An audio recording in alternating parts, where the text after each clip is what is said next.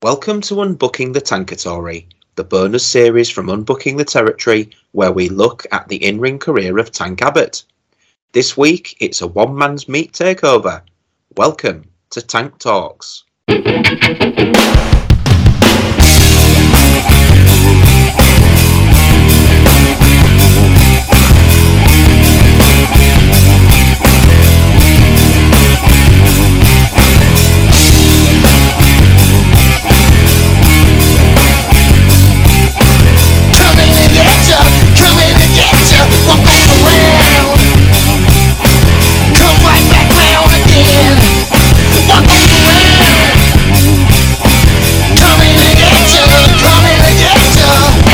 So, Danny, how are you? I'm doing really well, thank you, mate. How's yourself? Well, I'm better than I deserve to be, pal, and I am very glad to be sharing this Boxing Day with you. Merry Christmas, mate. Merry Christmas to you too. I mean, had a brilliant Christmas, didn't we? Yeah, so far. I've had a couple of days off from work, so very much not looking forward to going back, but there you go. Yeah, definitely.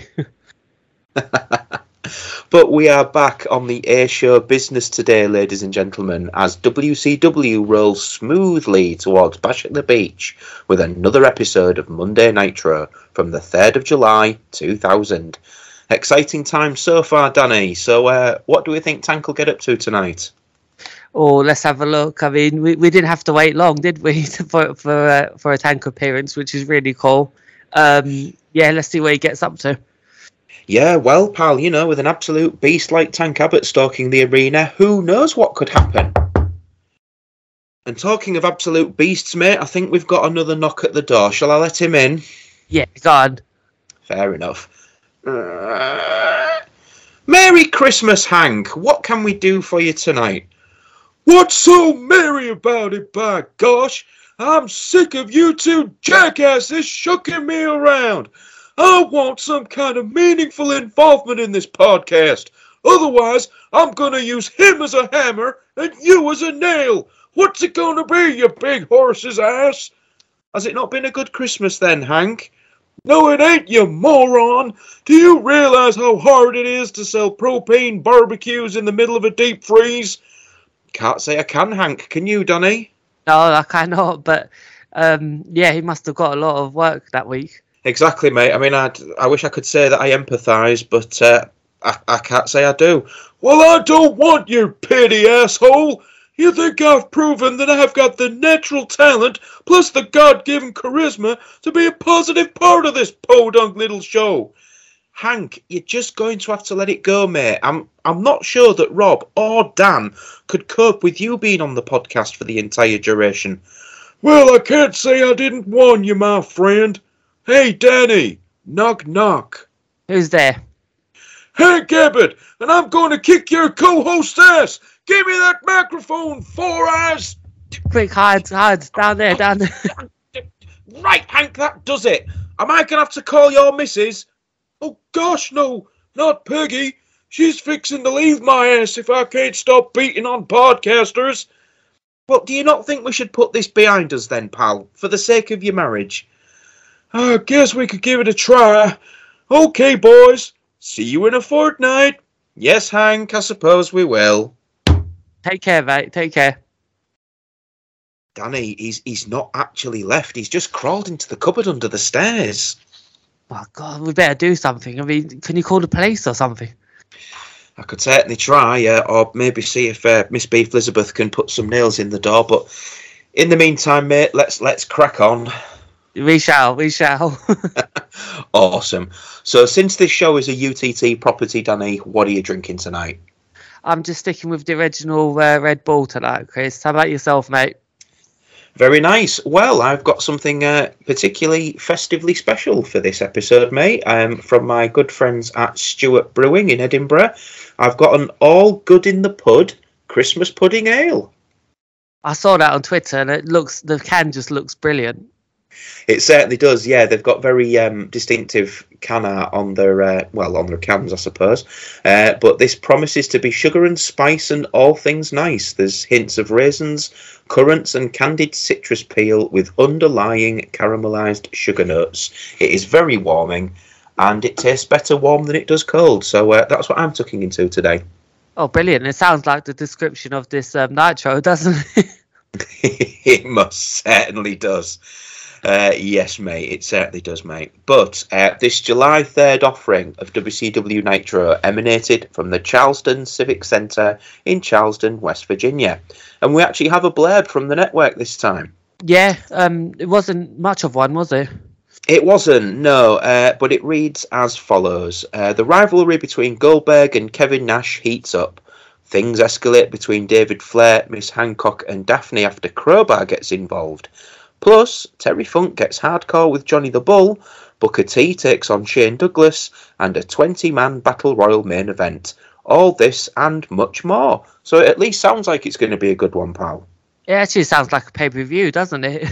It really does. I mean, especially with that Battle Royal, we all know the best Battle Royals are in January, don't we? Oh, yes, definitely.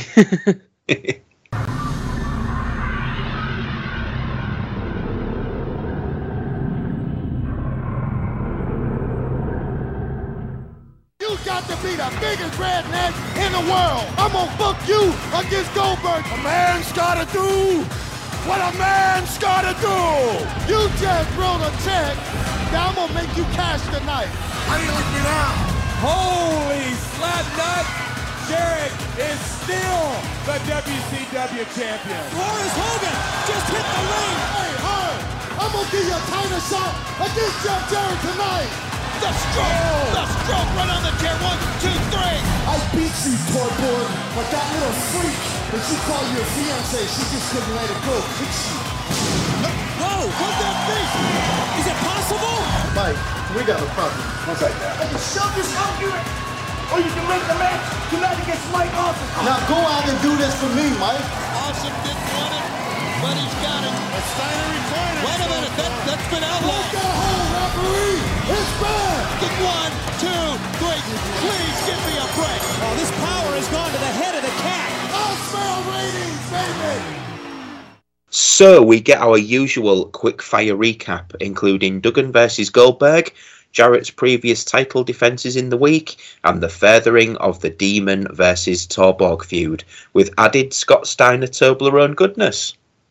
I love this. It means that if you missed an episode, you'd be catched up right away, and it wasn't focused on the main event angles. It had the Demon and Vampiro in this little video, so it was really, really cool.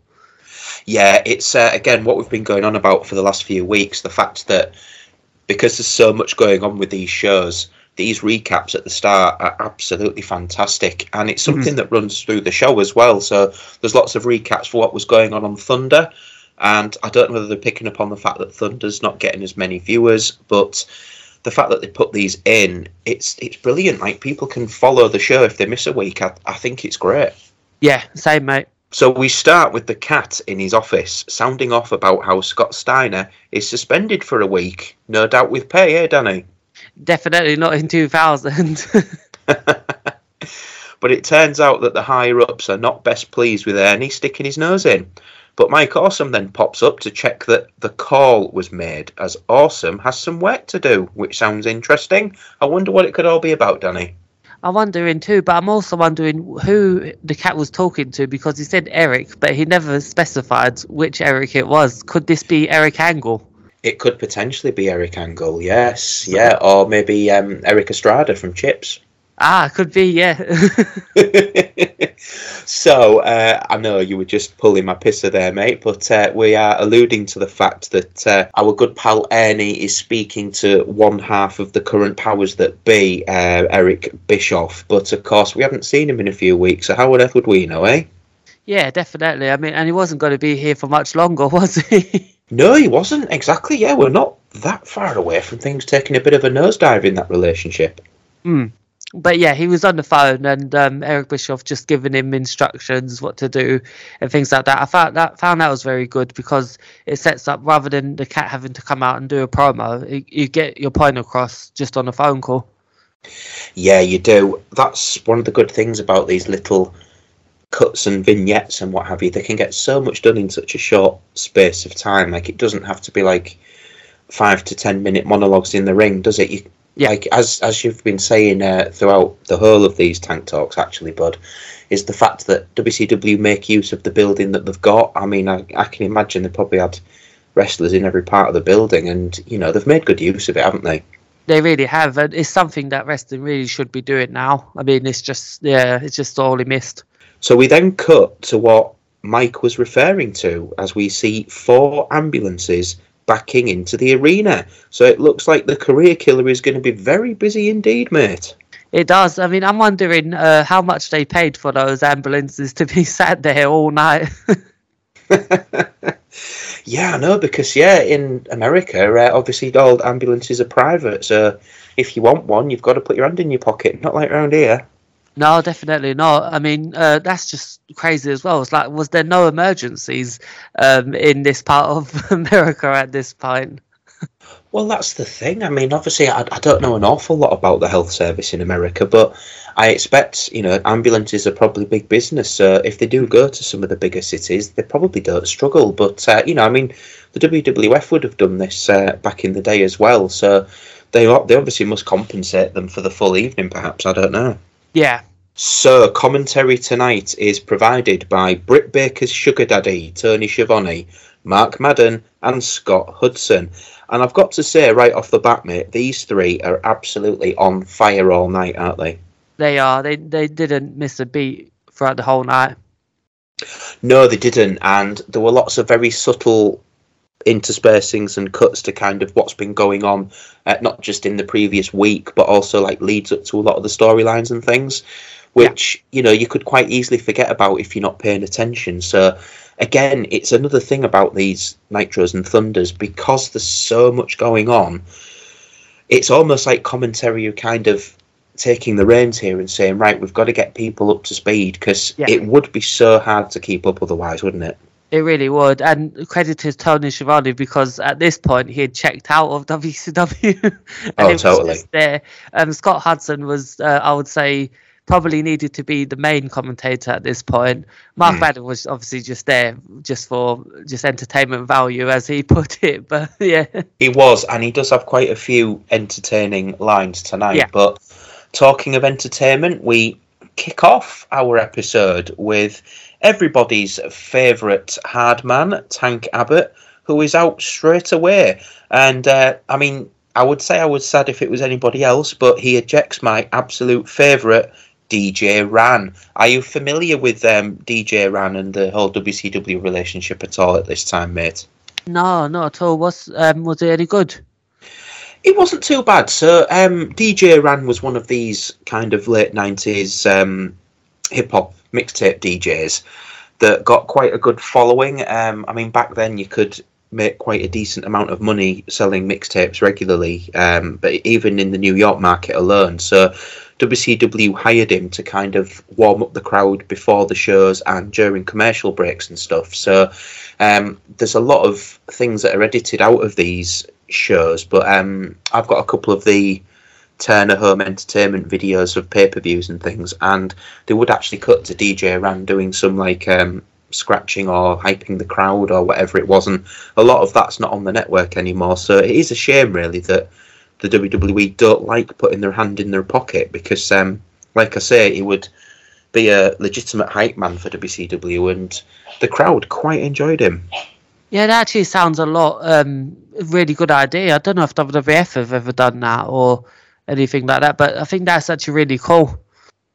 Yeah, it is. I mean, it's probably quite similar to what they tried to do at WrestleMania with bands and stuff, but I mean, you know, who needs DJ Ran when you've got The Miz in 2006, eh? Yeah, exactly. You're looking live as we welcome you to World Championship Wrestling. I'm Tony Schiavone along with Scott Hudson and Mark Madden. Tank goes down for the count. I don't think so, but here comes Tank Abbott, Scott Hudson. The president of the 3-Count Fan Club. Quite frankly, maybe the only member, unless Madden is a re-up his membership. What is Tank doing? He's not coming to the ring. Good night. Remember, he chased a fan out of the building a couple of weeks ago. No one is safe from this maniac. He's going, that's DJ Ran. That's the Nitro DJ. He just ran DJ Ran right away from the turntable. He is commandeering the DJ Rand position. Well, I guess DJ Rand lived up to his name. It's DJ Tank. That's okay for you. Now you got DJ Tank. He's got 2 turntables Are you and a ready? microphone. Come on, are you ready? I'm ready. Do you want the best? Do you? I will give you the best. Ladies and gentlemen, the greatest rock and roll band in the history of the world. 3 Count. When I first saw you, it was out of the blue. I asked myself a million times, is this true? My heart beats faster and I have no clue. I didn't know how I was gonna get through. It's definitely love at first sight. To see your precious little smile. And because of this, I might have fallen deeply down in mine. Let the good times roll. To remind you Hey, shut up and sing. Yeah, how about that? He wants him to and Hit our music. who's to deny Tank Abbott? You better hit his music. Everybody goes down to the 3 count, right? 3 Count was ready for the promo. Tank cut him off. He wants to see the act, and here we go. Tank's got some moves going. I don't know if he wants to see the act or listen to the music. He really likes this music. Tank's waving to boner. He can move. Who? Suave and debonair, I meant. I misread my scripted ad-lib. Well, 3 Count has their fans here. There's the question. There's the question of the year. But why? Why? These guys are great. 3 Count is great. Tank Abbott likes them. They got some new moves as well. Hey, if Tank Abbott likes them, we had all better like them. Tank Abbott is a loose cannon, but he loves 3 Count, and that's proof. But of course, as good as DJ Ran is, he has nothing on DJ Tank, who gives 3 Count the appropriate introduction they deserve as they come out for match number 1. But not before Tank gets his moment in the sun. And mate, I know I say this about him every week, but who thought that Tank Abbott had this amount of entertainment in him? He's absolutely hilarious here, isn't he? Oh, he really is. I mean, his dance moves are brilliant. I just wrote down Nitro has peaked at this point. You might as well turn it off because this is the main event.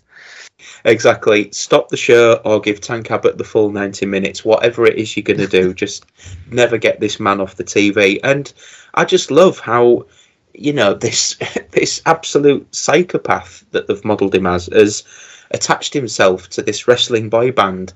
And he just, you know, he just forces them to do his every bidding. It's brilliant.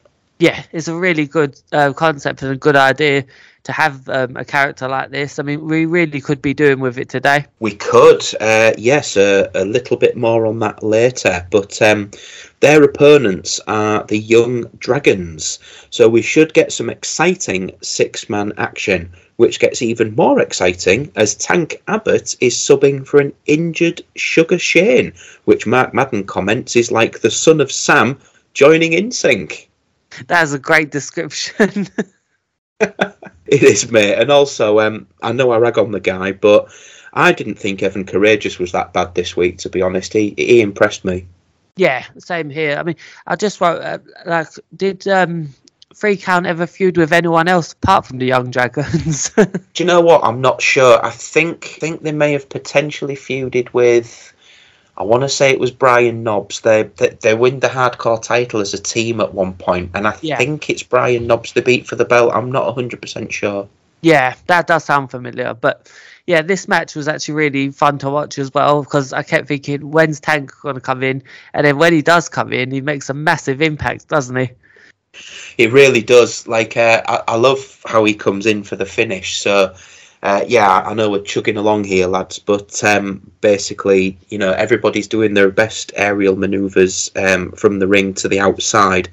And Yang is just about to get involved when Tank literally forces him to stop and then hits him with the deadly right hook, allowing Shannon Moore to pick up the win for the boys. And Yeah, absolutely fantastic match, wasn't it, to kick us off? It had comedy, it had in-ring, it was excellent. And the finish itself, it was just as logical as it was hilarious, I thought. Yeah, it's a great point, Chris. It's logical because I guarantee you he's still feeling the effects of that punch today. Most definitely. I mean, maybe it was this punch that led him to think he was some type of, West Texas redneck, eh? Yeah, definitely.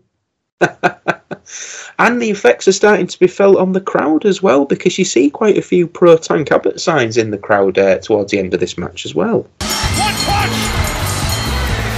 Tank hit him so hard, he made him switch! And he needs to be rolled out as 2 of 3 count and Tank Abbott.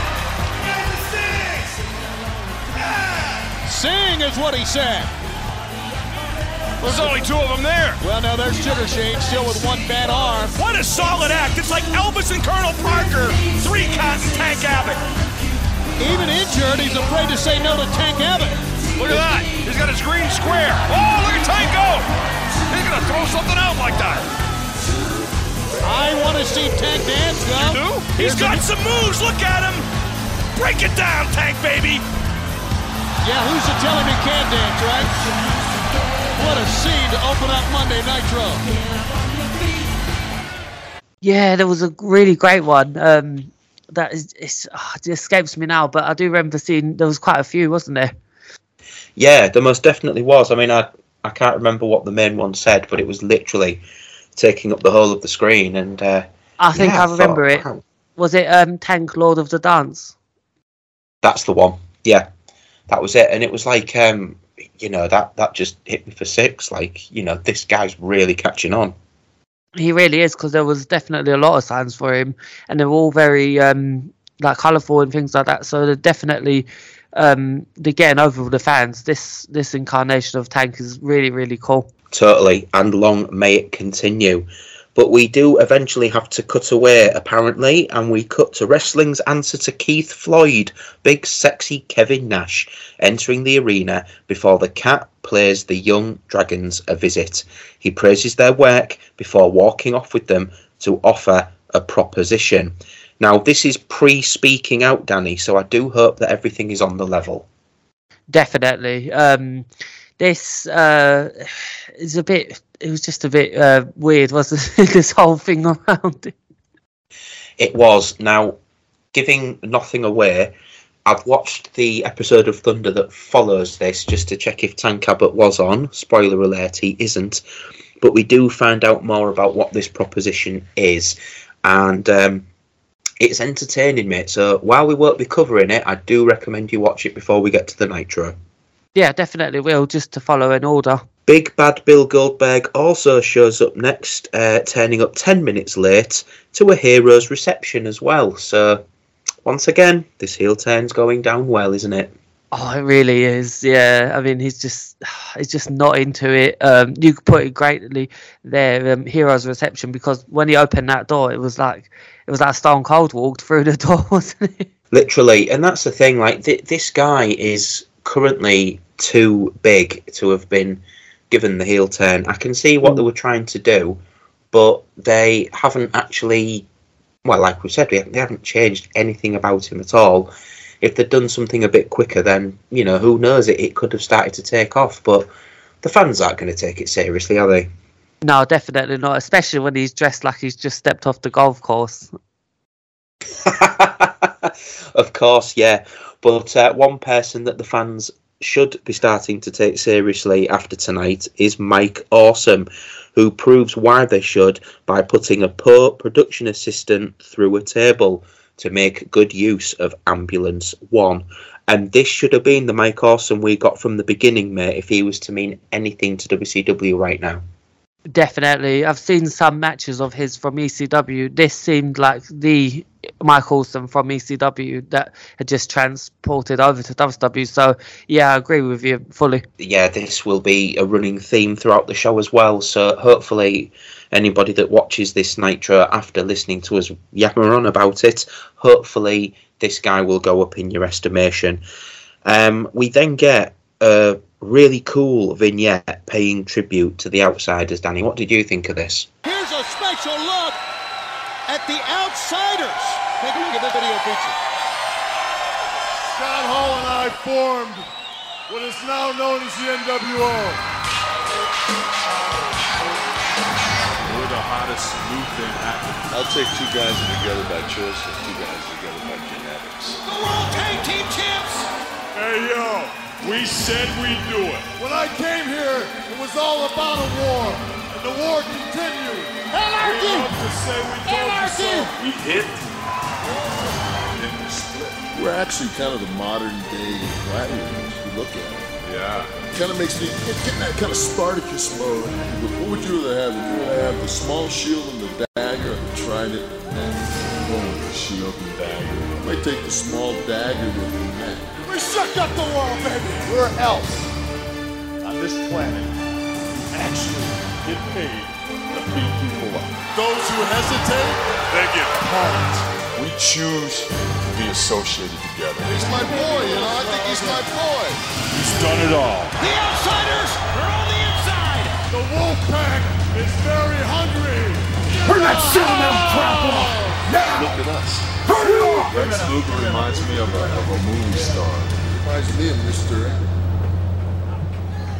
Abruptly, that video feature was stopped by Goldberg going to the video truck. I was actually shocked by this because I thought at this time Scott Hall wasn't to be shown on camera at all, including vignettes and things like that. So I don't know if this was like a favour to Nash or whoever, but yeah, I was actually shocked to see Scott Hall in WWE in 2000, even though it was a pre-tape, a little video package of his greatest moments. But yeah, I was quite shocked by it.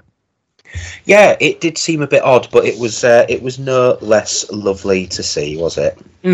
Definitely, and it was cool to actually inject him into this storyline as well. It was, but one person that didn't like it was Bill Goldberg, who runs to the production truck to turn it off before coming out to the arena to call out Hall and Nash. Now, obviously, Scott's not around, and this is all designed to hype up the big Nash versus Goldberg match at Bash at the Beach. However, this promo, I absolutely loved it, and I would have loved it even more if this was broadcast on the Nitro after his heel turn, because he actually starts going into some kind of legitimate reasons as to why he's turned against Kevin Nash and the fans. He alludes to the Outsiders' previous threats to undermine WCW and then take shots at the fans for supporting them. And if we got this from the beginning, I think the fans would have started viewing him in a more negative light, and I think the heel turn would have got over a bit. But I am glad that Bill's finally starting to get it. Definitely, mate. I mean, it's just injecting realism into the storyline, because even Goldberg had wrote about this time when his book came out about his feelings towards Scott Hall and Kevin Nash. And yeah, it's just adding realism into the promo, which is always a good thing. It is, absolutely, and yeah, this is when it can work out really well. But like I say, it might seem a little bit too little, too late. But we'll see how it all goes, eh? Definitely, mate. But I was just wondering, in this storyline, I don't know if the original plan was to bring back Scott Hall, because if it wasn't, it's kind of for nothing, isn't it? Well, it is really, because, yeah, from what I can understand, there was no intentions of him ever coming back. So, if anything, it makes this storyline just seem a little bit cruel, to be honest. Teasing the fans with one of the most popular wrestlers in WWE at that point. It's kind of naff. It is really. But Bill's teasing of the fans eventually brings out Kevin Nash, who has 4 words for him. My time. Why wait? And I miss this in my wrestling mood, buddy. Men of few words who try to take each other apart. It's all 20-minute monologues now. It was just good. Just get on with it. You know, why wait? Let's start scrapping. Yeah, it was really, really cool. And the fans just loved Kevin Nash at this point as well, didn't they? Yeah, they did. But we don't get to see too much of these two, as Ernie comes out to spoil the fun and gets the locker room involved. And while all this chaos is going on, Mike takes the opportunity to fill another ambulance as well, doesn't he? He does, yeah. Again, attacking people backstage, which I love. But it's just like, okay, Michael, so what is your point here? But we do find out a bit later. So we then cut to the Cat's office as he's talking to the mysterious Eric and promises to keep Goldberg and Nash apart. So let's hope he has a little bit of success with that, eh? We don't want him to lose his job now. No, we do not, especially this close to a pay-per-view. And another thing that I don't want to lose is 2000's Best Double Act. However, that could be happening sooner than we think, as Terry Funk sets up poor Johnny the Bull for his final test, a match between the two of them for the Hardcore title. I love this. I like that it started backstage. That's I don't want to say a crutch, but it's something that WWE did rely on a lot, was that the hardcore matches started at the back. I would love to see that today. I mean, because it makes all the sense in the world. Why would two wrestlers that are fighting in a no rules match start in the ring? Yeah, because they have to kind of pass each other backstage before they come out, don't they? So it makes a lot of sense. And I liked the concept, really, and the fact that, Scott Hudson plays to the fact that these are new rules. It starts backstage, but it ends in the ring. And I also love this line from Scott Hudson where he said, who better to train Johnny the Bull in hardcore than Terry Funk? Yeah, I mean, it's pretty much known that Mick Foley's idol in hardcore was Terry Funk. So Terry Funk is the original of hardcore. So, yeah, I would say that's a legitimate question. But Killer Spelled Backwards gets a proper pasting, but we do get some cool stuff from him, including a pile driver onto a steel chair from Johnny the Bull, as well as some chair shots that haven't particularly aged well. Yeah, that was a bit hard to watch, wasn't it? It was, and as a urology nurse, the big moment in this match was also quite hard to watch for me, because this match also has the infamous leg drop to the outside onto a chair from Johnny the Bull. And as this was happening, I thought to myself, Danny, that if he wasn't careful, he was going to split his scrotum open. And then I got thinking, because I'd remembered that Johnny the Bull had picked up quite a serious injury from doing this move, but I couldn't remember when he did it. So I started doing a bit of research online, and it's this match where the injury happens. It turned out that he tore his urethra doing this move. Oh, that's not a good thing, is it? Yeah, to all of our male listeners today, I can physically feel you all crossing your legs as I just said. It turns out he tore his urethra. Oh. And you can see it for the rest of the match. You can just tell that the poor bloke is in agony. And seeing how the hardcore title goes after this, it would have made more sense if they just threw up the X and let Terry Funk win this match. I bet he was so happy that the ambulances were backstage. Oh, yeah, definitely. I mean, yeah, it wouldn't surprise me if, there were 5 ambulances around just in case. But, the big brave bull gets the win with a DDT onto a steel chair, as I was sat there wondering where my urology training was when Johnny the Bull needed it most. Exactly, but yeah, very entertaining match. I love the fact that Terry Funk is on the show every week, so I'm really enjoying him.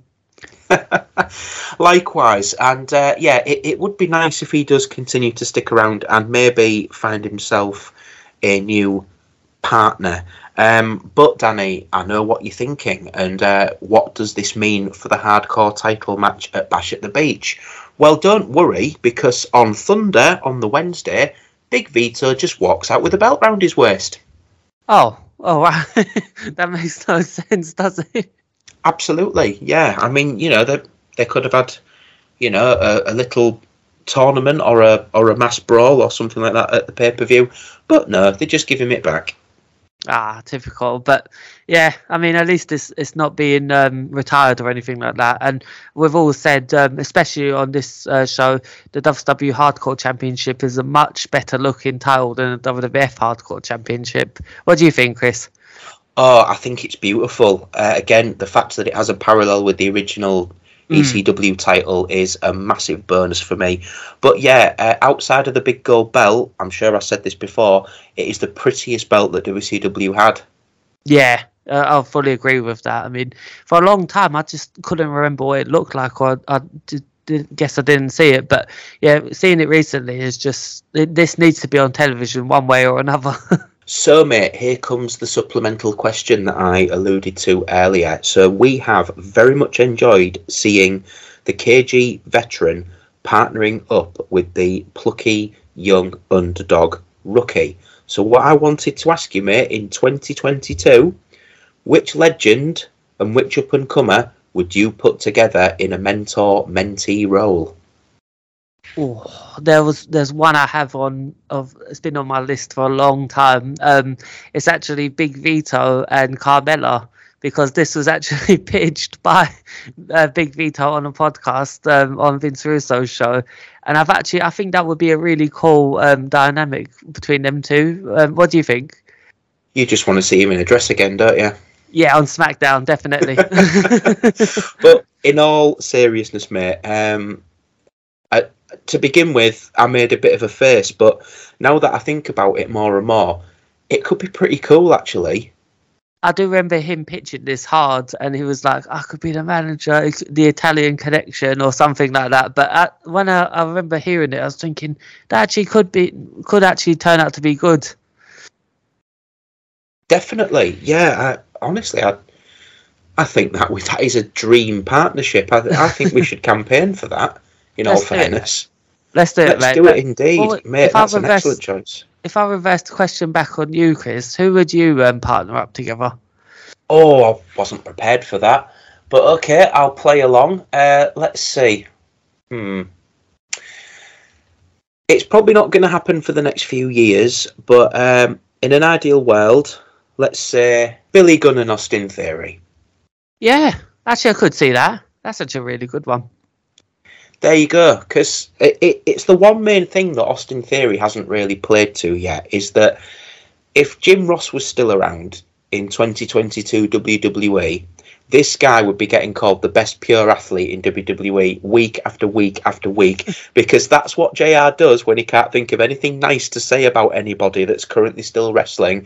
He refers to them as the best pure athlete in WWE. So pairing with the original We Have Nothing For You guy, and see what they can do with them. I like that as well.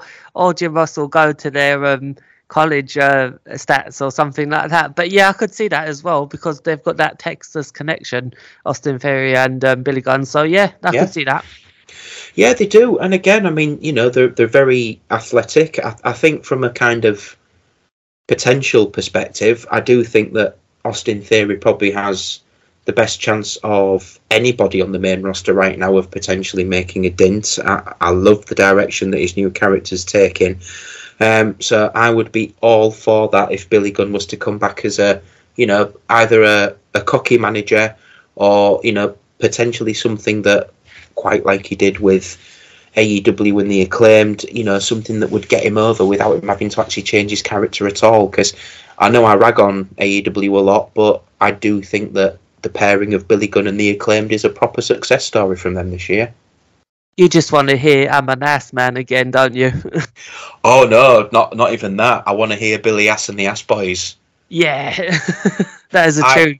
I absolutely cannot believe that AEW didn't try to source that track, even just for comedy potential. If with a program with Danhausen or something, it would have been absolutely awesome. And we will be doing an episode on the original Ass Boy at some point, boys and girls. So do keep an ear out. 100%, mate. And we will definitely have that song on there. Copyright be damned, I don't care, I love it.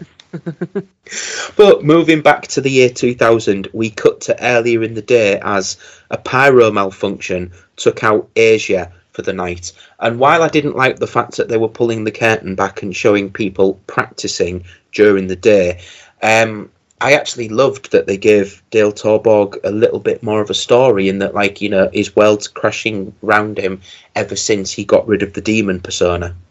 Yeah, they're definitely adding to that story. And what I loved about this was it brought back the immediate picture of. Do you remember when WWE did this with Jeff Hardy when he had that accidental pyro go off and things like that? So I always wondered where they got that idea from, and now it's been answered. They actually ripped it off with WCW. That's it. You know, maybe they did. I mean, maybe that theory about backstage people being signed during the invasion angle maybe did pay off, and maybe there's a couple of pyro guys working for the company. Who knows? Yeah, that would make a lot of sense, mate, actually. So we cut to a very concerned Dale Torborg, who is about to go to the hospital to visit his fiancée, until some random dude dressed as Sting gives him his old demon costume. So he decides to sack off the love of his life and get changed. Well, I couldn't believe that. So he leaves poor Asia in the burn unit, I assume, and he'd rather just come out and play wrestler and get his wrestling tights on and his cape and everything. Exactly, and in a callback to a question from a previous episode, Daniel, when Meatloaf said he'd do anything for love, but he wouldn't do that, maybe Dale Torborg's that was, I will do anything for love, but I won't turn my back on the demon persona. That makes sense, yeah. Especially with the amount of money that Gene Simmons was making off of it. Exactly, he was probably the only person making money out of it as well, knowing him. Bless him.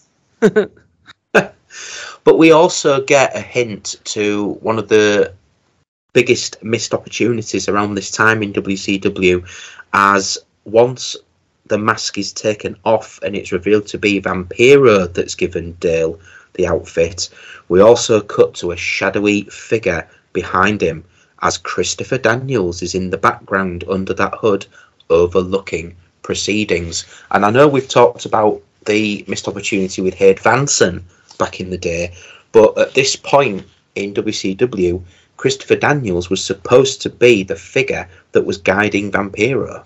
Oh, wow, that would have been amazing, mate. It would, and the more I think about it, I could see them as a pairing at this time as well, mate. It would have been magnificent. Oh, definitely. I mean, was that him there in the backstage? Because yeah. I found it very, very helpful from Mark Madden, who was screaming, "Who's that in the background?" Because I wasn't focused on that at all until I heard Mark Madden say that. I went, "Oh, there is someone behind Vampiro." So that was really, really cool.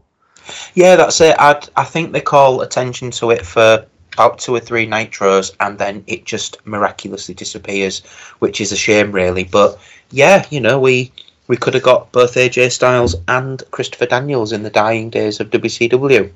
Oh, that would have been so good. But yeah, it's just like another one of those things where Christopher Daniels was supposed to be the higher power, and now he was supposed to be here. And yeah, it's a real big shame. Another big shame is that WCW could be missing out on some pay-per-view dollars, Danny, because Goldberg is not prepared to wait until Sunday and demands that Ernie brings Kevin Nash to him tonight. And you've got to feel for the poor fella, because all he's trying to do is keep things running smoothly backstage. Yeah, he definitely is, and we see enough of him doing it, don't we, throughout the night?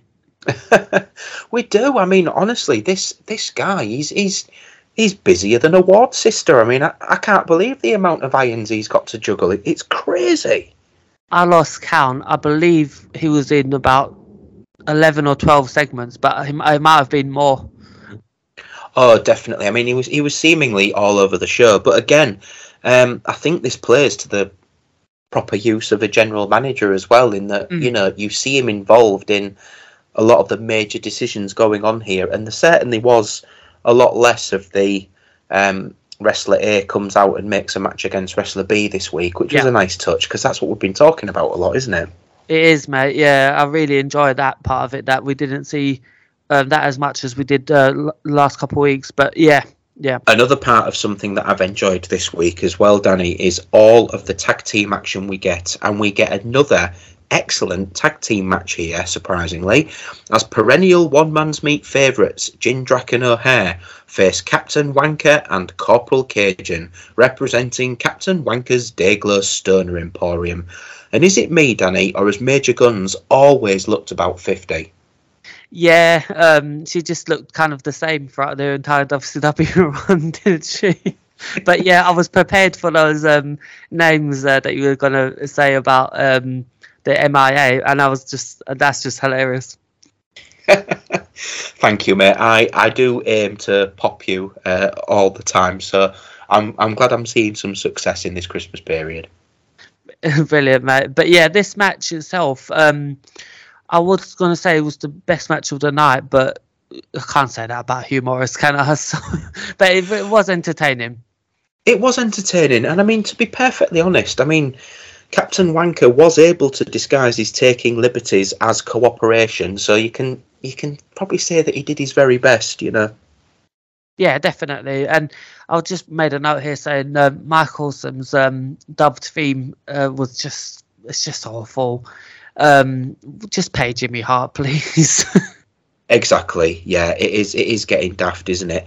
But this is when I started to notice the fact that commentary were really working hard tonight, as they absolutely made Jindrak and O'Haire sound like the next big thing that they were. And when you think about it, WCW's tag division in the year 2000 was absolutely crazy. I mean, most, if not all, of the teams were decent. Yeah, it was really, really cool to see. You had Chronic, you had even Harlem Heat appeared, the Steiner Brothers reunited. There was a lot of good tag teams in 2000. Buff Bagwell and Shane Douglas. Yeah, there was just so many. There really was. But this match absolutely did not disappoint, even though our favourites succumbed to Captain Wanker's deadly "I'm a massive wanker and this is going to legitimately hurt you" moonsault to win the match. But this was a much better than his effort with Major Run Over Your Daughter and Drive Off, wasn't it? It really was. But I just want to give a shout out to Mark Jindrak, who had a very, very violent looking electric chair on Hugh Morris. That did look like a concussion to me. It did. I mean, it was really clever, but yeah, you're right. He did probably come down a little bit too quickly. So, yeah, maybe there was a little bit of stink on that moonsault by the end of it. Yeah, and then we get Perfect Event running in, and they just beat down everybody, don't they? Yeah, talking of stinking, we see our first appearance from the Jannetty twins, don't we, to ruin our enjoyment? Yeah. But I've got to say, mate, that I know I'm not that fair on the guy, but Meat totally endeared himself to me by giving Van Hammer a good shellacking. Yeah, same here, mate. For one night only. For one night only. But of course, it doesn't last long, as Captain Wanker's Dayglow Stoner Emporium all gang up on them to get a measure of revenge, don't they? Yeah, they all beat down our favourites, and then that's pretty much it. And we go to the next segment. We do. So Ernie is now trying to placate Nash. However, he also wants a match with Goldberg tonight. So this is leaving the cat with a bit of a conundrum, isn't it? It really is. I believe we're up to number 5 of the cat's appearances backstage. Yeah, we should have done some sort of tally, really. But yeah, it's kind of, it's not a case of blink and you'll miss him. It's blink and you'll see him, isn't it, really? Yep, and apparently he has an idea. Apparently he does. As he's pleading his case to Uncle Eric, he realises that he can't have them fired. So, yeah, he does get an idea, which sounds interesting. And what was also quite interesting is that while all this is going on, Mike Awesome manages to find somebody to fit inside Ambulance 3, doesn't he? He does. I mean, those ambulance workers are really earning their money tonight. They absolutely are, as are the poor production and security guys. Honestly, you can feel the neck braces going on as we speak. Yeah, definitely. Are they going to have anyone left for next week? Well, I know, that's it. I mean, crikey, they're probably going to have to get the likes of Chris Daniels and the Jannetty twins to man the cameras, aren't they? I mean, we know that the Jannetty twins can operate the production truck no problem, so it'll be right. Yeah, they'll be all right. But we next get the greatest mid-card champion of all time, as the chosen one, Jeff Jarrett, makes his way out.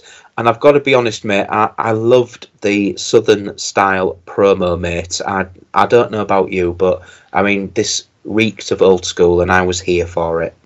I did. I just had a few problems with the with how the direction went, because I think I said it last time we were talking about Nitro was Jeff Jarrett just did not feel like a world champion. Even in this promo, he felt like a mid-card champion, as you put it, Chris. It was just like, and I think the biggest issue with this whole segment was, where was Hulk Hogan? Yeah, he's not been here for seemingly any of the build at all, has he? And you'd at least expect him to film a vignette or an interview or something just to get himself there. But I mean, who knows? Maybe he was recording 3 Ninjas 8 or something with a speedboat. I don't know. Something like that. I think he was. But I mean, that really hurts Jeff Jarrett, to be honest. It hurts the entire WCW, Hulk Hogan not being here. It's like, yeah, as you said, why couldn't he just pop in for like a little vignette, or Jeff Jarrett goes to Hulk Hogan's house or something like that? There's so many ideas we could have just seen, and he just didn't bother showing up, so it left Jeff Jarrett to do kind of comedy stuff. It did, and as much as I liked the comedy stuff, so for example, after Jarrett's finished talking about Hulk Hogan's age, he brings out the fat ladies that he's been talking about, and again, props to Mark Madden, who comes up with the absolute line of the night: the bigger the waistband, the deeper the quicksand. And I am totally stealing that. That was pretty cool. But just quickly, just to go back to Jeff Jarrett burying Hulk Hogan because of his age, Jeff Jarrett is still wrestling today, and he is older than Hulk Hogan was here. Yeah. Exactly. So it just goes to show you. I mean, again, you know, maybe someone will do a promo like that about him in AEW. Who knows? You never know, mate. You never know. Exactly. My guess is Dante Martin. Let's go for that. Yeah. But I can see your point as well about the comedy aspect as well. I mean, the heel aspect of Jeff Jarrett here is on fire, but he's just not clicking, because you just need that other man at the top of the stage or in the ring.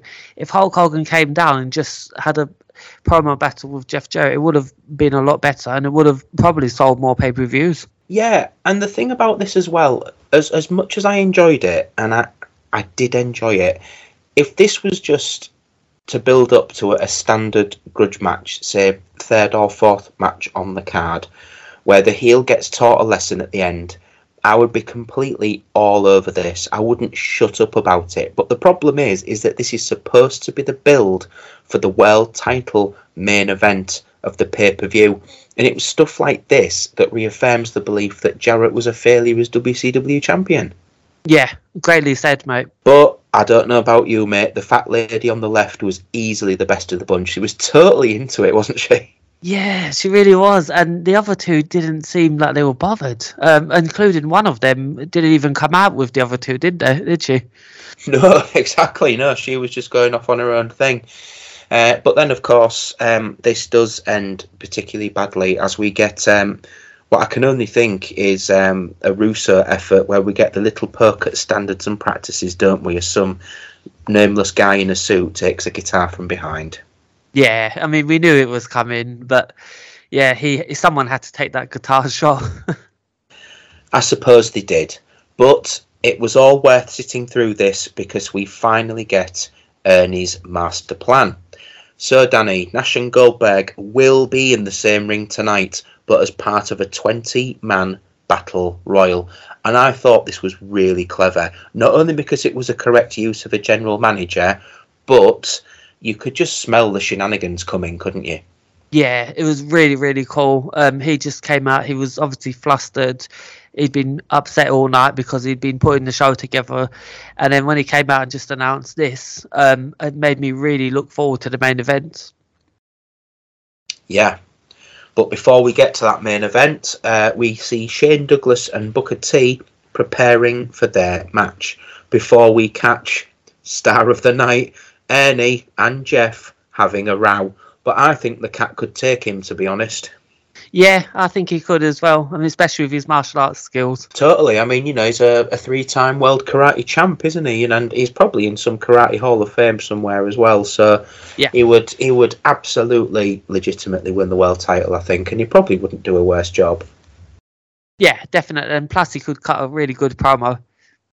He could. I mean, that was the joy of him. I think, you know, that you can say what you will about his in-ring abilities, but why this guy isn't being used in any kind of managerial or management role of a program or a wrestler is way beyond me at this moment, because he's still alive and kicking, and I bet he'd do it if he was asked.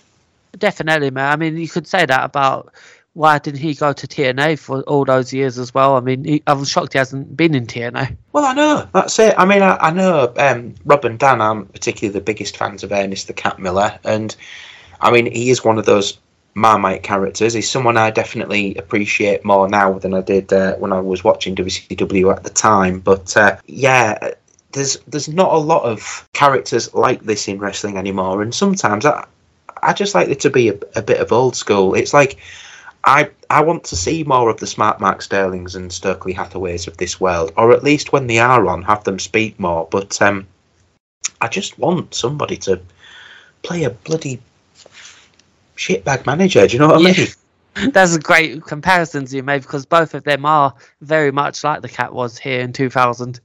Yeah, they are. And it's a shame, really, because especially in like Smart Mark Sterling's case, it's like he's managing somebody that's already a fantastic talker. So, you know, she certainly doesn't need him, but there are plenty of people there that could. Yeah, a lot. But there you go, mate. Never mind. Back to the show, and we get a lovely little recap package of Booker T and Canyon's feud before we get Booker T versus Shane Douglas in the ring. And I've always liked Shane Douglas, mate, especially his ECW run. What about you?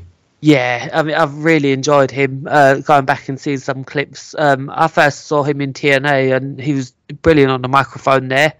Yeah. And yeah, he's just fantastic. I mean, yeah, even his podcast is brilliant as well. He had a little podcast for a couple of years, and yeah, he's not afraid to name names and tell you the truth. And that's what I like about him. And yeah, that's something that really took off in ECW. The part of ECW I'm watching right now is early 95. So you've got Raven coming in, which is fantastic, and you've got the start of the original triple threat, which is Shane Douglas, Dean Malenko, and Chris Benoit. And Shane Douglas is absolutely just saying what he thinks about WCW in the early 90s, and it's just mega. And at some point, it actually turns him face as well, which is just quality.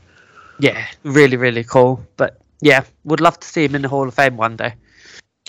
Yeah, I mean, we'll see. I mean, you know, Kevin Nash has been saying a lot of very kind things about him on his podcast lately, so, you know, who knows, maybe there is room for him. Yeah, definitely. But I quite enjoyed this match, even though it was completely full of interference from Kanyon. I think, given the context of what we're going to see at the Bash at the Beach, I think it works, to be honest. Yeah. And it kind of plays to the fact that, you know, Booker is having to kind of fight from with underneath as well, and it's where we need Steve-O to jump in, really, with you know, all this stuff going on with Booker. But never mind. I'm sure if I could afford to pay him, he'd do a Booker it better for us one day. What do you think? I think he will at some point, definitely. But yeah, I bet you we see it on Twitter tomorrow. I'm telling you now. Yeah, 100%. But yeah. Kanyon coming out here and attacking Booker T is very logical, but I found the most hilarious thing that his wig kept falling off and he kept trying to put it back on. Yeah, you can kind of see the hair clips, can't you? It's very funny. They should have just dyed his hair and had done with it, I think. Do you know what, Chris? I actually thought they did. Yeah, because it looked a lot better, didn't it? And at some point they do. I'm sure in 2001 he has legitimately blonde hair. Yes, I think he really does. But yeah, I actually thought that very convincing.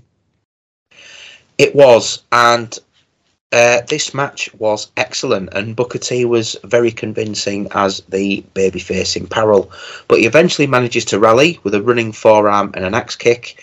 And then Kanyon finally gets thwarted when he tries to interfere again, allowing the bookend to be hit, and Booker T gets the win. But Kanyon immediately pounces to soften his opponent for Sunday. But I do like this pairing of Douglas and Kanyon, mate. I hope it isn't temporary. Yeah, pretty much. It's really, really cool. But I found at the end of this match, when Canyon was attacking Booker T and things, the bell just kept ringing. And it's something I've been talking about with Sai on Natural Nights is when there's wrestlers like fighting after the match and stuff, and the bell keeps ringing. Why does it keep ringing for like 5 minutes? Yeah, because it isn't like the wrestlers stop and walk away, is it? It's No. like, if it isn't going to work, just don't do it. And yeah, it's one of my bugbears as well, mate. I mean, everything's one of my bugbears, because I seem to say it a lot. But it completely takes away from the match or whatever's going on, doesn't it? To just have that going on all the time. It's incessant. Yeah, they're definitely just trying to get some practice in or something, but it's so annoying. It's like, okay, we get the point, mate. I was shocked that one of the wrestlers hasn't gone over and attacked the bell, the timekeeper. Yeah, hey, that'd be quite a cool thing to do, I think. Yeah. Maybe get the Good Brothers on that. Yes. So after this match, we cut to a smoky space.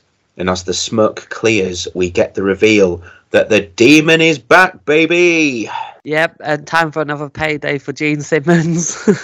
Absolutely, yep. He can smell the dollars. Do you know? I'm surprised he hasn't tried to hit the WWE network with some kind of a residual contract. I think I had a theory about that. I think because maybe the song is so unknown that maybe it can just fly under the radar. Well, that's the thing, because we get God of Thunder playing at least 3 times on this episode, don't we? Yeah, and I was backstage when they were showing them rehearsing, and I was like, how can that be shown? But we can't have like some of the glorious themes that we grew up watching. Oh, yes, I know. Oh, mate, again, coming at some point in 2023 to One Man's Meat, we will be discussing on a regular basis wrestling themes, because I think between us, Danny and I could either do a 6-hour episode or 6 one-hour episodes, couldn't we? Definitely, mate. But what I loved about this was that the Demon showed anger. Yes, exactly. It's kind of, there's that parallel, isn't there? So Dale Torborg is obviously the human side of the persona and kind of wants to live his normal life, and then the Demon comes out, and that's when the kind of the fury dissipates. And it was really clever. I mean, you know, this guy was, well, apart from the lack of the wrestling skill, he's almost a prototypical Finn Balor, isn't he? Yes, definitely. This is where Finn must have got his inspiration from. Totally. Yeah, completely. He was watching WCW Worldwide on Channel 5 at the time, because, to be honest, Ireland was probably the only place where you could get a decent signal on your aerial to watch it. And he was like, that's for me. Definitely. I mean, I wouldn't be shocked if he wasn't. No, exactly. That's it. Yeah. We'll have to see if he's got any sketchbooks with, him as, let's see, which member of Kiss would he be? Maybe the Cat or Starman. Yeah. I could see him with the little painted on whiskers. Yeah, maybe next week's Raw. Wonderful. Oh, that would be great if Judgment Day came out as Kiss. And they could now. There's 4 of them. Oh, that would be brilliant if they reenacted that skit that they did on WCW where they had Kiss come out and do air guitars and things like that. Mm.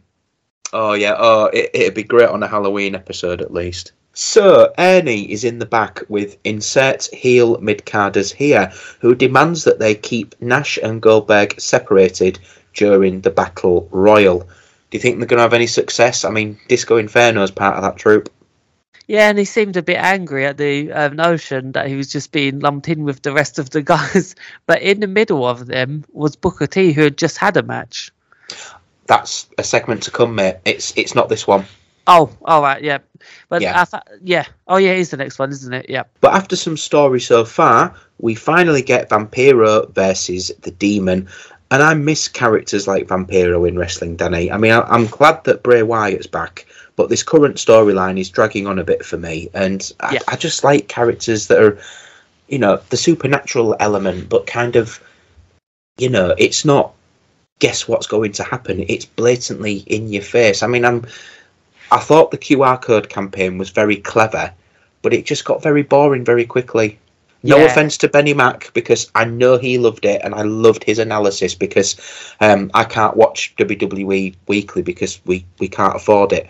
But it was just, it sounded to me like an absolute chore to watch week by week, having to kind of look for these little QR codes. It would have done my fruit in.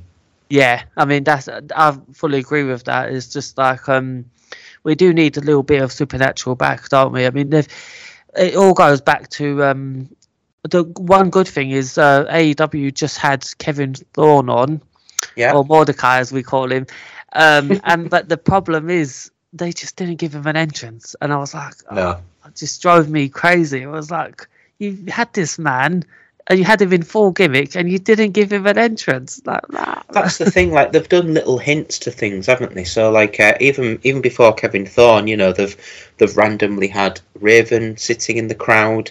You know, nothing ever got picked up on that, and it is a shame. But it's kind of I'm probably going to get a lot of hate for this, but kind of after the new breed angle in the WWE version of ECW, after that you suddenly started getting all of these like misfit toys and darker elements coming in. So you had like Big Daddy V, Great Khali, obviously Kevin Thorne was still around for a bit, and kind of there was so much kind of the Boogeyman as well, and they started experimenting with a lot of this weirder stuff. And yes, I know the ECW purists hated it, and I can see where they're coming from, because I was an ECW purist, but it was just what I needed at that point in my fandom, was just a show that didn't take itself too seriously and kind of got all of those characters that would only get so far on the main two shows, and actually just let them run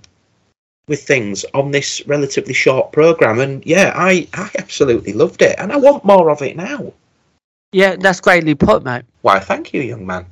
And I've got to say, mate, the Demon's entrance is cool as well. Coming out of that Iron Maiden, it was just mega. Yeah.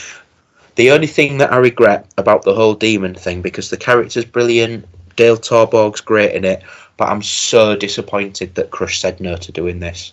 Oh, did he?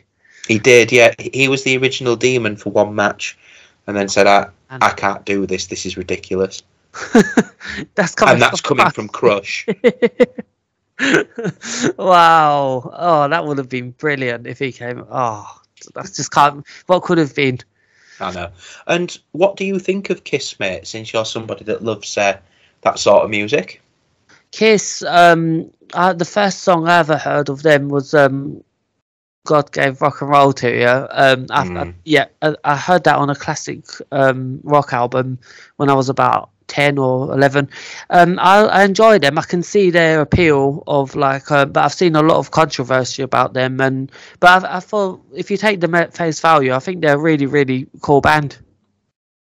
Yeah, I mean the look is brilliant. I mean, this is a guy that is very fond of bands like Slipknot, Mudvayne, obviously the Insane Clown Posse. So I'm all about the theatrical side of the music. A lot of it is more the music that they do. So the live show is an absolute spectacle. But for me, I can just about tolerate late 70s, early 80s Kiss. So stuff like God of Thunder, Love Gun, all that sort of thing. But when they started getting a bit ballady and a little bit kind of soft rocky, it wasn't for me. But you can't fault a band that have managed to kind of merchandise everything and, you know, have such a rabid fan base. I mean, it's something that you've really got to respect, whether you like the music or not. Yeah, definitely, mate. And they've had so much success and so many retirement tours that have done really good. I mean, they're still touring to this day. Yeah, it's the longest retirement tour ever. I mean, I think it'll literally be a death tour. They'd have to make some sort of pact where, you know, they all do a Ric Flair and die on stage. Who knows? Yeah, we can see that. Yeah. But, mate, another thing that I liked about this particular match segment so much is it played to the proper grudge match formula. There's no lockups to start. There's no finesse. It's punches, it's kicks, it's violence, it's hooking. I absolutely loved it. And again, commentary played to the fact that, you know, Dale Torborg was wanting to ditch the darkness, but Vampiro was poking at him to do it because Vampiro is a character that embraces the darkness. The commentary was on fire. Yes, definitely, mate. I mean, they just told you that story that you needed as these two were just rocking and rolling in the ring. You had the commentary just adding the lyrics to it, and it was really, really cool to see that even a lot of stuff like this will get lost in history. But this is, I mean, it's so good, this feud. It is, and it plays to the whole theme of, like, everybody in WCW at this point had something going on. I mean, you know, the Kiss Demon, I mean, don't get me wrong, it's something that wouldn't even have started in WWF at the time anyway, because, you know, Vince McMahon doesn't particularly like going this far with regards to endorsements for bands and stuff. But, you know, this is a character that really didn't look like it was going to go anywhere, and yet it got a good, like, 9 months out of it. I mean, it's really something when you think about it. You know, I mean, this wouldn't have got 3 weeks on SmackDown, would it? No, definitely would have been pulled immediately. But yeah, it's definitely a highlight of 2000 WCW. Yeah, and it had well, I'm a bit biased because I like the Supernatural, but I thought the finish was really good, like, with regards to what it hinted to. Yeah, definitely. It's like you had the Druids come out. That is the coolest looking Druids I've ever seen. They beat the Undertaker's Druids 100% because them coming out in the Sting masks, really, really cool. Yeah, it was really cool, and I liked how, I mean, for me, I won't say it kept the audience guessing because I don't know them, but it certainly kept me guessing because obviously Vampiro had won the Sting mask backstage. You thought, like, is this something that he was going to do? And then, of course, they start pointing the bats towards Vampiro. The lights go out, and then when they come back on, he has mysteriously vanished.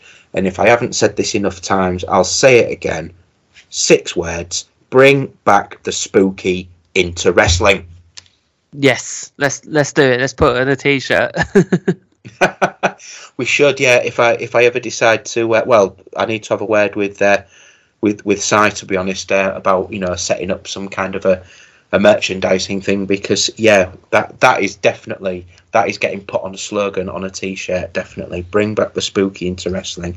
Big Meaty Cool says, bring back the spooky into wrestling. Definitely, right. The meat guy agrees on the back. Yes, brilliant. Yeah, we'll sell 1 million. But there you go. But sadly, things do return to normal. Well, not sadly, because Ice Train is talking to the Filthy Animals about something we don't actually get to find out before Ernie goes to see insert babyface mid-carders here to demand that they try to keep Nash and Goldberg separated too. And like you say, Booker T played Disco Inferno here, didn't he, to kind of state the case for the lads? Yeah, he did. And it was kind of disappointing to me because obviously very few people knew Booker T would be the world champion in 6 days from this, but 6 days you're going to be the world champion and you're sat in the same room in the same segment as Disco Inferno. But mate, you could tell that this was a pre-tape because unless that is the face you make when you tear your urethra, Johnny the Bull is walking around just fine in the locker room. Oh yeah, he was, wasn't he? Yeah. Now that you said that, that completely flew past me. But yeah, wow, he was there. Exactly. But there you go. That's the thing that actually made me laugh on that. I was like, flipping heck, I wonder when they taped this. But there you go. Yeah, definitely. He'd be 100% on the way in the ambulance by this point. If not in hospital. Would, yeah. And no doubt singing Top C. But there you go.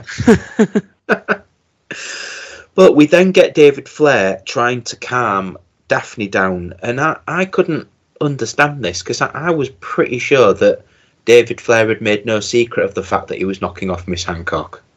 I mean, who wouldn't?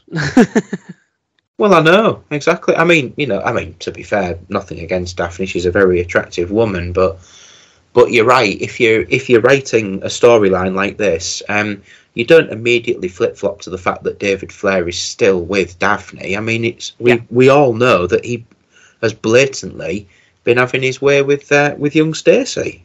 He certainly has. But I mean, this backstage segment, when David Flair's blocking the television, I just kept looking at the television and thinking, wow, I can't believe we used to watch those, because those televisions has so many wires in them, and if you look at TVs now, it's like night and day, isn't it?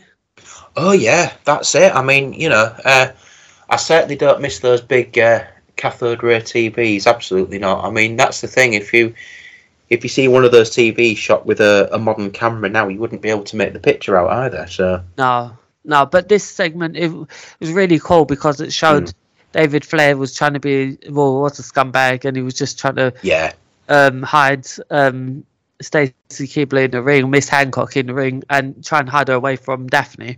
And then he asks her to get I wrote down Gaviscon because that's all I could. Yeah, that is basically what it is.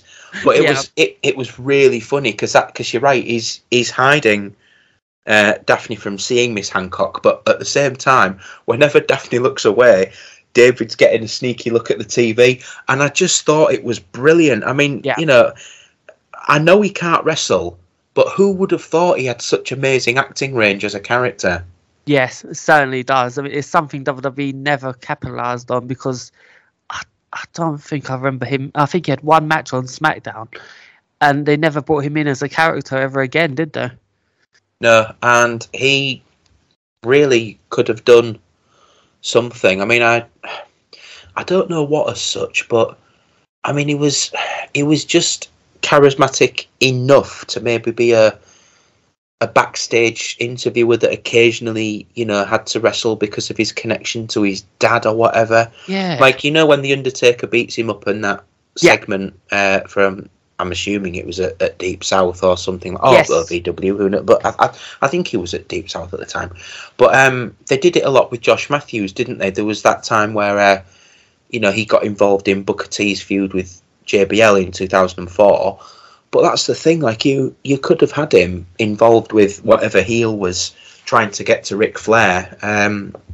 He wouldn't have done too bad a job, I think. I like that idea because it's like, it shows that he's just an announcer, but he'll have the odd match, and then you never know, he might perform good, and then, but the problem is he would always be living in his dad's shadow. And that's the thing, it's like, you look at Charlotte Flair, and, whatever people think of her, you can't deny that she's good at what she does. And yes, there might be some nepotism involved as to why she's got the title as much as she has.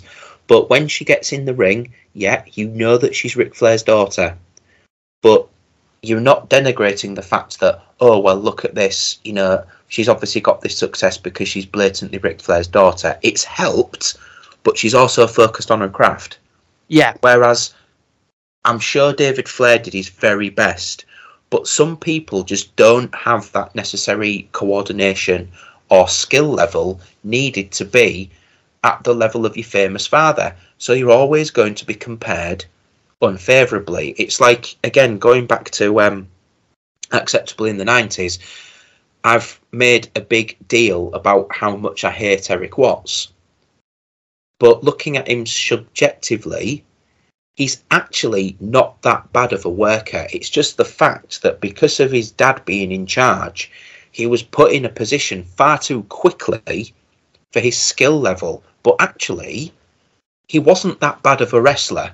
It's just that when he did make a mistake, it was all the more noticeable because of the position that he was in. And I think the same thing would have happened for poor David. Yeah, that's greatly put, mate. But I'm happy David Flair stuck it out and lasted till the end of WCW. So it's really, really cool. Yeah, because he was actually quite an enjoyable character. And his pairing with Crowbar, I'd have made them tag team champions as well, to be honest. Yeah, definitely, mate. But poor David's ruse doesn't work out too well. But beforehand, we see Miss Hancock in the ring in an outfit so short to make sure that Mark Madden could not stand up in a hurry if there was a fire that night, eh, mate? Yeah, certainly. That was the cause. But yeah, she just does her little dancing here and things, and then Crowbar comes out with hair clippers. Yeah, I mean, this is something that in 2022 would probably get a lot of fury if it happened in a modern day ring, as you know, is essentially menacing the poor girl. I mean, she started it, and it makes a lot of point, but somebody would have a problem with it. Definitely, man. I think Crowbar's house will be burned down. Absolutely. You know, even if it happened in their precious AEW, where rainbows and unicorns are allowed to fly freely, and it doesn't matter who you have for your breakfast, it's all absolutely fine. You know, even if it happened in there, they would go absolutely berserk. But ever the dutiful girlfriend, Daphne comes out once David Flair is forced out to bring David his medicine. But I'm not talking about the Gaviscon, I'm talking about the Daffers to the Jaffers, as it turns out that Crowbar and Daphne were in cahoots, and I absolutely loved this. Again, we're going back to what you said earlier. Everyone has something to do in WCW at this point. This storyline, to me, this is my favourite storyline outside of the Tank Abbott stuff, because this storyline is really, really cool to see. It's like the four individuals here, they're just playing their roles really, really cool. Yeah, and I loved Crowbar in this kind of big brother role of, like, you know, feeling that he has to protect Daphne, who's been through an awful lot and is, you know, getting more and more fragile. It was all just very clever, and even kind of how this ends, you know, as I mean, he doesn't do a very good job of it, but, you know, David Flair attempts to shave some of Daphne's hair off and then plants the evidence on Crowbar as he comes to. And like I say, she shouldn't be too upset about the fact that someone's had a go at her hair, because it doesn't look like David's done an awful lot. I mean, she looked like Cousin It, didn't she? She had a ton of hair. Yeah, she had a lot. And you wouldn't guess hid behind that blue wig. No, exactly. Like that looked like it was her actual hair. So when they took that off, and it was kind of like the old Timothy adverts from the 80s, when everything just seemingly came down to her knees, I was like, how on earth do you hide all that in there? It's crazy. Yeah. But Crowbar attempts to plead his case, and we then get a meaningful end to Mike Awesome's attacks, as one awesome bomb later and a good shellacking, Ambulance 4 is filled with Dangerous Devon Storm. And even the cat enjoyed that. Yeah, he certainly did. I mean, we're going on his 10th appearance now. But he did enjoy it.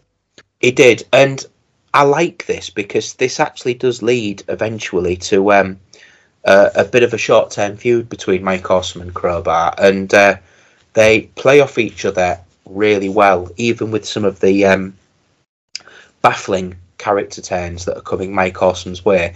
Crowbar actually gets involved in them, and it's really good. I mean, these guys do end up having good chemistry together, mate, so that's something to look forward to.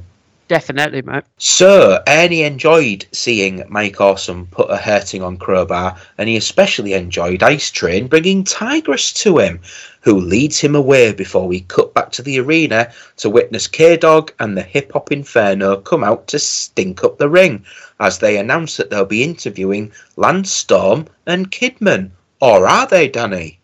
Yeah, we're getting another one of those famous wrestling parodies, and I have to say, Rey Mysterio certainly had the same ring attire and the hair of Lance Storm, didn't he? He did, and he was an absolute natural in the Lance Storm role, whereas Hoovy did his best, but I don't think he really got it, did he? He wasn't a very convincing Kidman. No, he wasn't. But sadly, Rey Mysterio was cut off, because I was really enjoying what he was going to say.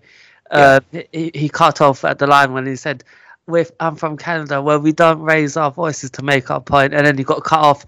I was thinking, I would have loved another couple of minutes of Rey Mysterio being Lance Storm. Definitely. It would have been so much fun.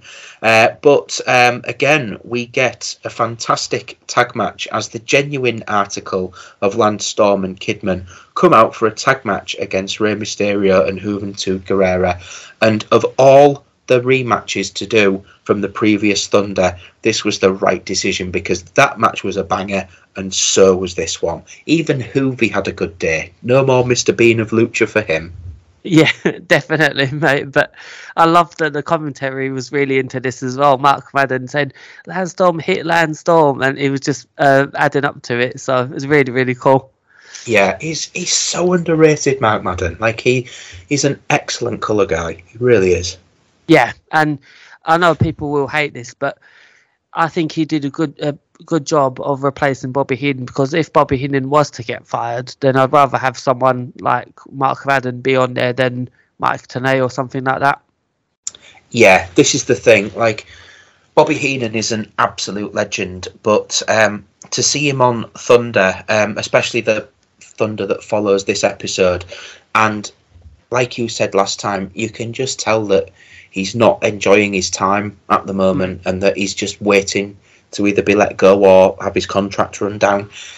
So like you say, I know Mark Madden gets a lot of bad press and people do like to rail on him on social media, but you can't deny that whether the guy's playing a character or if this really is him, and I'm inclined to think that, he does a really good job. Yeah, he really does. He puts his effort in. And I just remember being shocked to learn that he's actually fired at the end of 2000, which, well, I mean, that's for another show. But yeah, I can't believe they would fire him. Yeah, I mean, yeah, doesn't make a lot of sense to me. I am glad that they didn't get rid of Mark Hudson, though, as I love the fact that he refers to the Hip Hop Inferno as Dim Shady, who gets involved in the finish of the match, doesn't he? He does, yeah. I thought that was brilliant. Yeah, Scott Hudson is fantastic.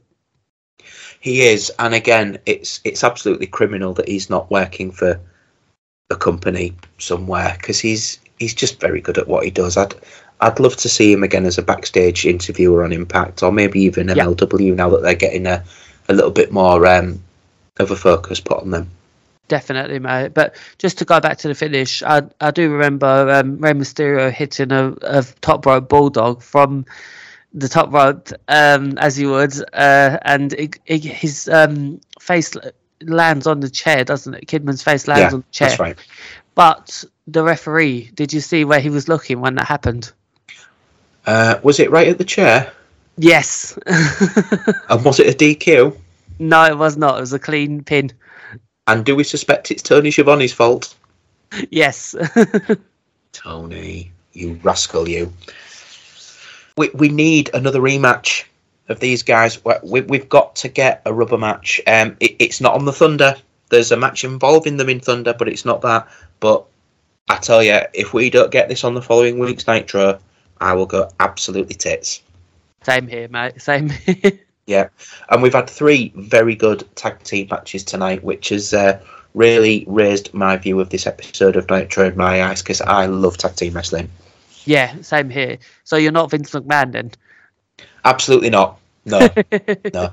I mean, I've not even got the noticeable hairline. Although, you know, I could argue that Bobby Lashley beat my representative Umaga at WrestleMania 23, and it just never grew back. And another thing that we've got coming up that I'm very much looking forward to, that continues to move a story along, is we get Vampiro, who lays a challenge down to the Demon to face him in a graveyard match at Bash at the Beach, before Nash tells Goldberg that he will be easy to find in the Battle Royal. So again, 2 relatively decent storylines getting moved on there. And honestly, mate, this is just reinforcing my view that we need to do a standalone review of Bash at the Beach for One Man's Meat. Definitely, mate, because graveyard match, when Vampiro said that, I was thinking, I've never actually seen that, but very, very interesting character, because he's had a Human Torch match and now a graveyard match. I'm assuming that's like a Buried Alive, but I could be wrong. But that definitely intriguing. And he's the kind of character where these kind of spectacle matches work really well, isn't he? Really? Yeah.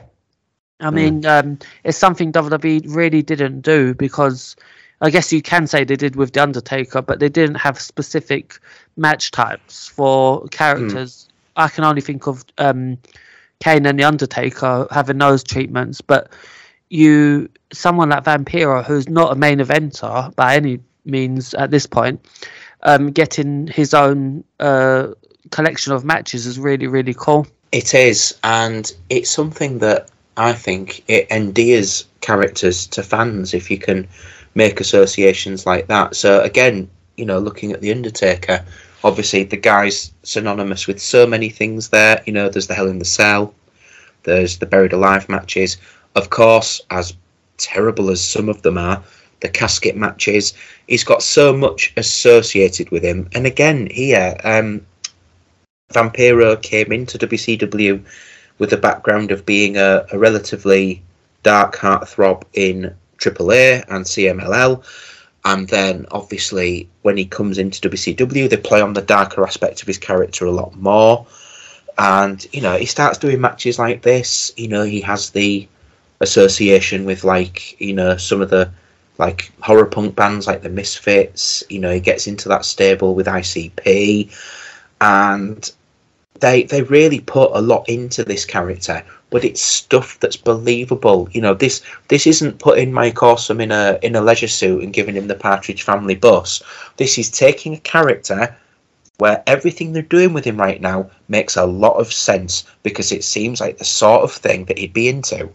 Yeah, 100%, mate. And not satisfied with tonight's personal path of destruction, the career killer Mike Awesome, as he always should have stayed, calls out Scott Steiner to the ring. And did you notice Violent J in the background as well? No, I didn't see that. I completely missed it. Okay, so it wasn't actually Violent J, but it was a young lad in the crowd painted up like him. Maybe he'd seen the Danhausen from the future and thought, I could do that.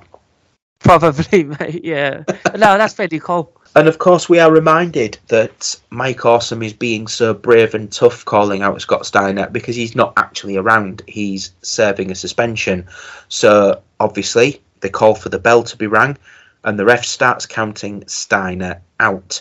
So, what becomes a nice rehabilitation of Mike Awesome is thwarted for the simple fact that, as this gentleman points out, if you're going to call out a Steiner, make sure that both Steiners aren't around, as Rick Steiner comes out to defend his brother's honour, which was very cool, mate. But weren't Rick and Scott feuding a few weeks ago? They were, certainly, but I guess blood is thicker than water. But logic. Not as, yeah, exactly, or not as thick as the mullets that Mike Awesome has, and he tries desperately to get over as a chance when he says, Hey, Danny, he's not a mullet. It's just not going to work, Chris. I mean, it was a rip-off of I'm Not a Nugget, I found. Yes, that's what I was thinking the whole time. That, or I Am Not A, because I just hate when the crowd have to be led into the chant, especially coming from a heel. It's just so... he could cut a decent promo, but I just didn't like that. I mean, who hates mullets? Exactly. I mean, if I could grow one, I'd have one. Same. But yeah, you're right. It's kind of... He was doing so well on the promo front, and I was really impressed. And then he played on that whole thing. It's kind of like they were trying to say to him, right, they've got to focus on something with you. There's got to be something that you're going to let people know really rankles you. And I think it just did away with the whole thing. Like, if they'd played into the more cocky heel aspect of this, in that he was purely doing this because his opponent wasn't around, that's absolutely fine. But yeah, it just dragged things out, and it ruined it a bit, really, for me. It did. Did this lead to Mike Awesome versus Rick Steiner on Thunder? Yes. Yeah, it does. That's what I thought. Just the assumption, either that or the next week's Nitro. I thought it had to lead somewhere. No, it does. It's a bit closer to the end, and of course, once we get round to watching Bash of the Beach, you'll be a little bit more clear on where things are going to go for the Steiner brothers as well. You'll either like it or you won't, but that's as much as I'm prepared to say. Cool. But we now get our atypical 6-minute main event of the show, which is the 20-man Battle Royal, as Ernie gives Team Midcard Force their last lot of orders. So Nash comes out first, but correct me if I'm wrong, mate, but this match doesn't seem like a Battle Royal that I know. It plays out more like a gauntlet to begin with, doesn't it? It does, yeah. You make a great point about the 6-minute main event, because when the bell rang, there was 4 minutes left. Yeah, and it was the same on the last Nitro. I think there was like 7 minutes to go, and that's fine. It's TV. Yeah. I don't have a problem with that. The thing with your main event for a TV, it's either, if it's going to be a match, it's got to be something short and sweet. Yes. If it's a spectacle, which, spoiler alert, this match ends up being, again, it needs to be short and sweet. If you drag it out, no one's going to want to watch next week. Very true. That is my thoughts and feelings. A lot of the reasons that people have a problem with Raw, even now when it is getting markedly better, is that A, for a start, the programme is still too long. B, they still get the feeling that they've got to do pay-per-view length matches every week, and they don't have to. Like, what happened to those days back in 1998 where your matches could be 7-8 minutes long and people enjoyed them? Not everything has to be 40 minutes. No, you're 100% right, mate. And it's like, especially headed into a pay-per-view, because this is the last Nitro before Bash at the Beach. So it's like, okay, we can see this spectacle, and then you're going to order the pay-per-view anyway. So, yeah. Yeah. And it was really clever as well, because we kind of get the impression, it's not really bashed over our head too much, but it's alluded to that the Cat's done this on purpose. So, like, while, Big Kev makes light work of, the first 3 of the filthy animals, we then start to get guys like the Jannetty twins coming out, Vito comes out, Canyon comes out, both of them have got weapons, and the Cat's not letting the baby faces out. So this is softening Nash up for Goldberg, before Booker, leads the crew out to try and help out Nash, although they all seem to get eliminated quite quickly, leaving Goldberg to come out as the final entrant. So Nash manages to eliminate Disco and Vito before taking the devastating mule kick from Goldberg. However, the eliminated babyfaces are still outside, and they assist Nash in eliminating Goldberg as chaos ensues. And we get one of my favourite things in WCW.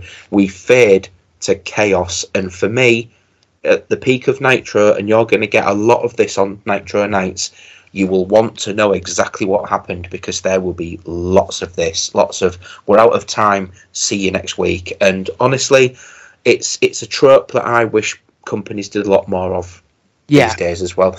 Not everything needs to be cut and shut, especially in a period where you've got established stars facing established stars every week. Keep us wanting more, because we're not going to want it if we see clear finishes every week. Definitely, mate. Yeah, I can see that. And that's Nitro, mate. It's been another 90 minutes of fun chaos, hasn't it? It really has. Yeah, I really enjoyed this Nitro, despite seeing the Cat 18 times.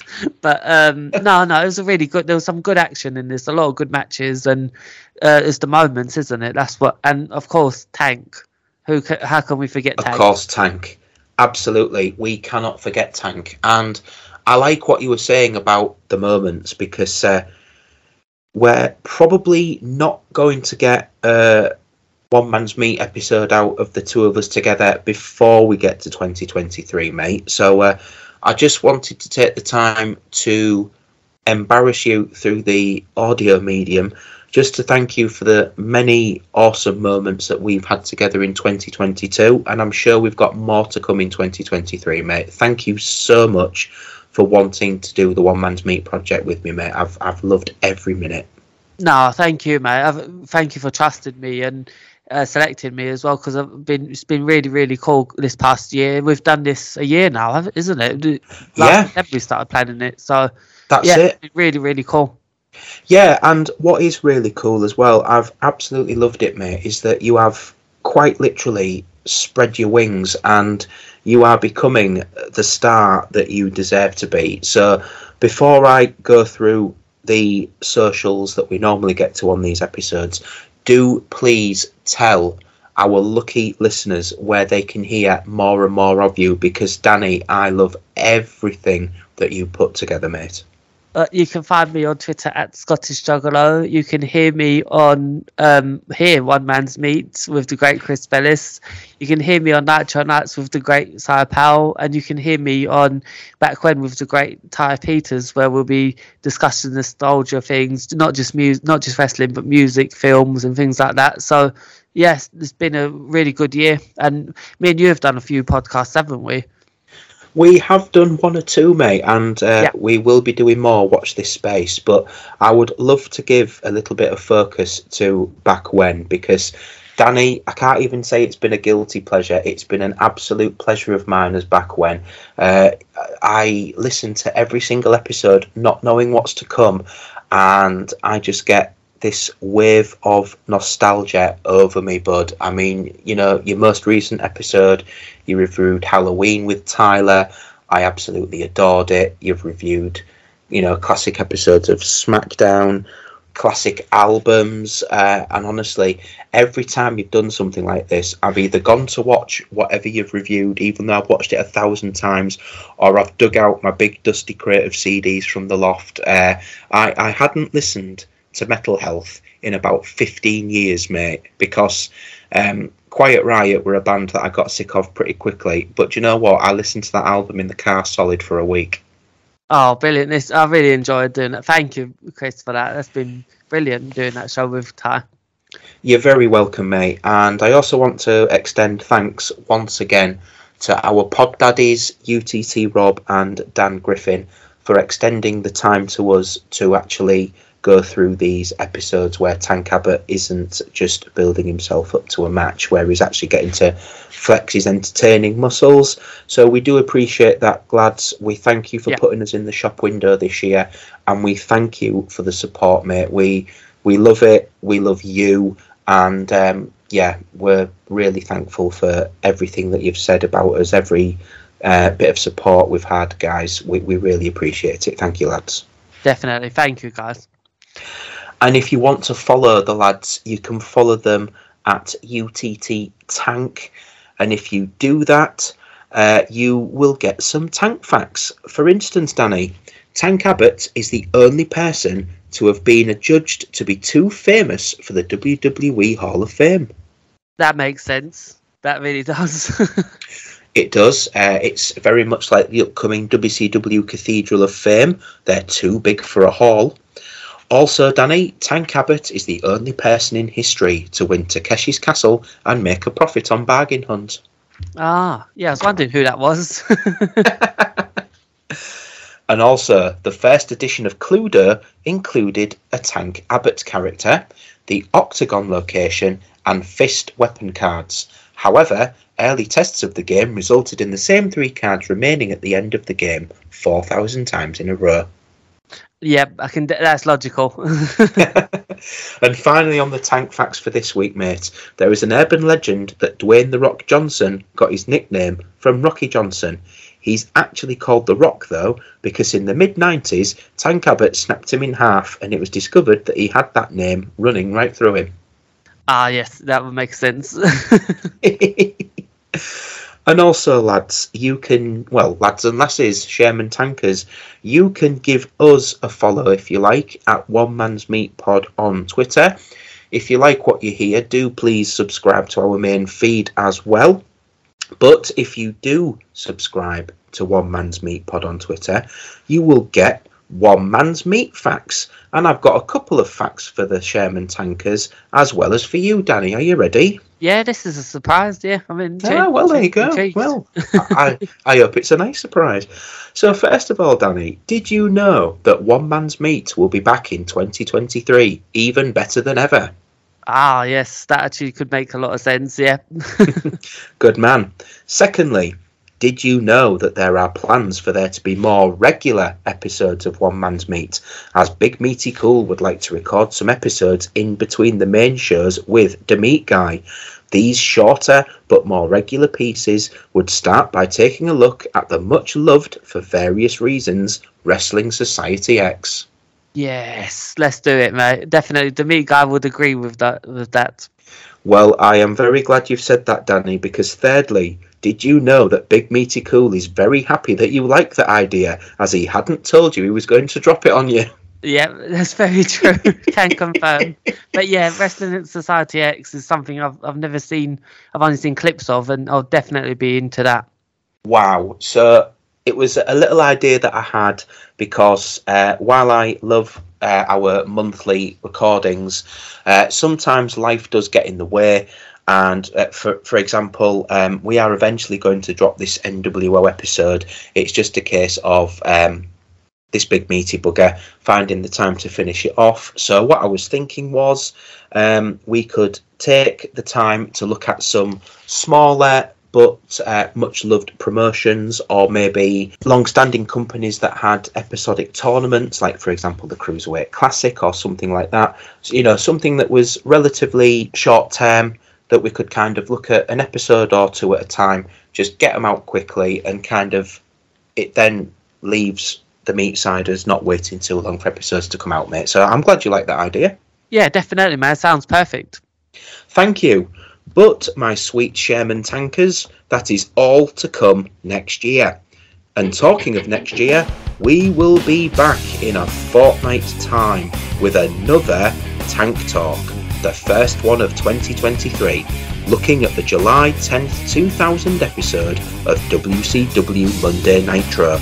But, in the meantime and in between time, thank you for listening, and stay beefy, Meat Cider!